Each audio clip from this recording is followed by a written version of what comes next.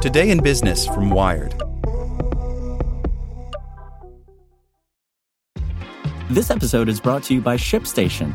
You know, some things take a lot of work, like sending little robots to far-off distant planets. And just as that's challenging, so too is running a successful e-commerce business, especially when there's so much to do.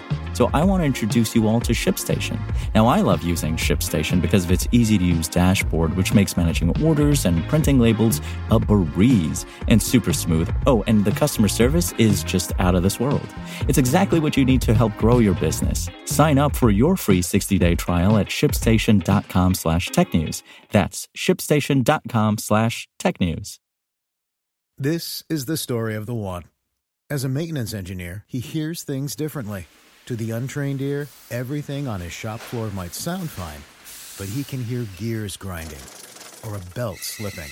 So he steps in to fix the problem at hand before it gets out of hand. And he knows Grainger's got the right product he needs to get the job done, which is music to his ears.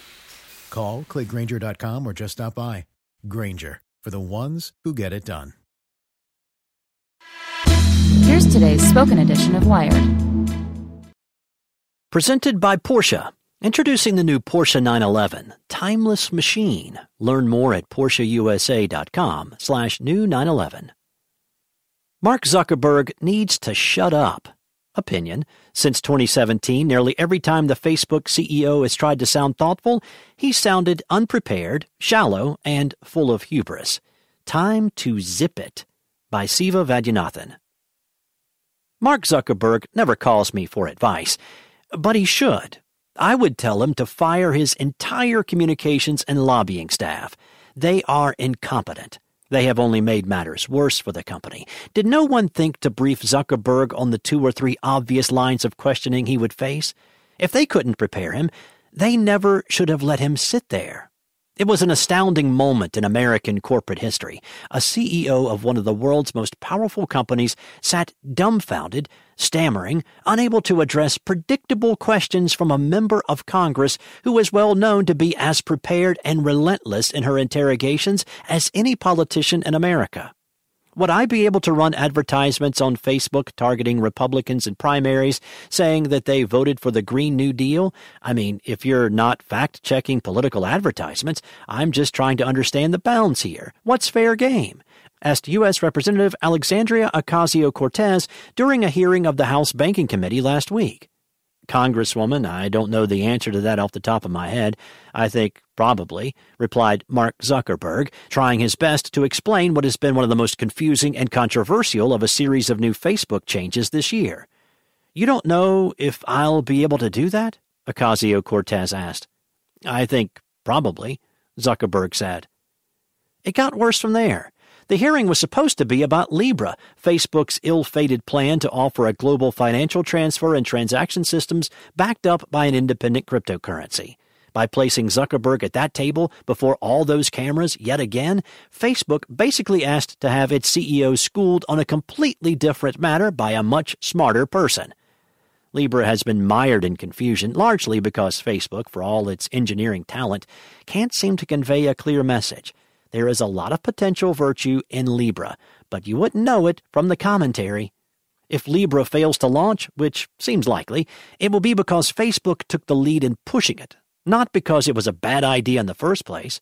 Had it been a PayPal, Visa, or MasterCard initiative that Facebook partnered with, the public debate about it might have been about its costs and benefits rather than about Facebook and everything else the company has done wrong. Facebook's reputation is so soiled, its public trust so eroded by more than 3 years of revelations of its excesses, carelessness, and hubris, that it can't get a break even when company leaders are trying to make a solid argument. If Zuckerberg had called me back in 2017, I would have told him to lay low for 24 to 36 months. He should bluntly acknowledge Russian interference in the 2016 U.S. election and Facebook's contribution to genocide in Myanmar. But don't roll out any big projects like Libra. Don't pivot publicly to privacy or anything else you don't really believe in and expose yourself to ridicule. Don't give major speeches about things you don't understand.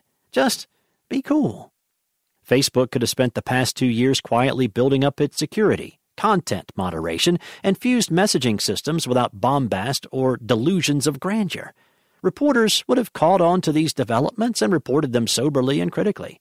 Had Facebook shut up, the overall story would have been one of modesty and competence, or at least Facebook would have been granted the benefit of the doubt about competence given a decade of glowing press coverage that preceded 2017.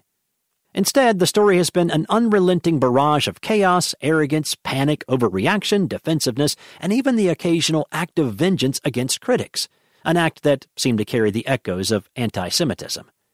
Rather than have its vice president and failed UK politician Nick Clegg issue a confusing announcement about fact-checking politicians, Facebook could have answered reporters' questions as they came in. The company could have remained disciplined and taken some hits.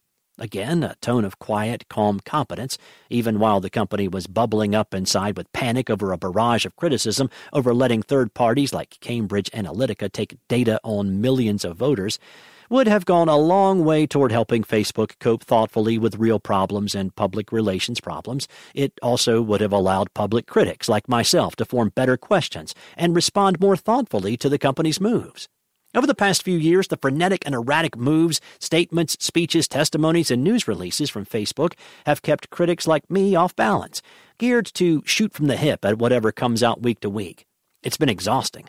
I'm sure I've issued simplistic and incomplete judgment on occasion as I rush to sort out what's new and what's worth following in this torrent of Facebook news. Most of all, had Facebook stayed quiet, Zuckerberg would have had no reason to appear in front of hostile congressional panels once again. That's not a good look for him or the company, nor do these moments enhance public understanding, help forge good policy, or help the company think clearly and deeply. This all happened the wrong way because from Zuckerberg on down, Facebook refuses to be happy just being an insanely profitable company with strong global growth. Zuckerberg seems to actually believe that publicity stunts like touring America and sit-downs with academics can show him to be considerate and thoughtful, instead of shallow, isolated, pampered, and unprepared. The hubris that Facebook is something more, that the company is here to make the world better, to give people voice and bring people together, is the core flaw in Zuckerberg's view of himself and his company. He does everything wrong because he actually believes he's doing everything right. It's not too late for Zuckerberg to take my advice. He could slow everything down. He could focus on improving his core product and refining his public message. I'm not interested in having Facebook do better at its business. I don't believe it's even fixable or redeemable from the inside. But Facebook's problems can't be addressed properly inside or outside of the company as long as the constant torrent of messages flowing from it remain jumbled, confused, and incomplete.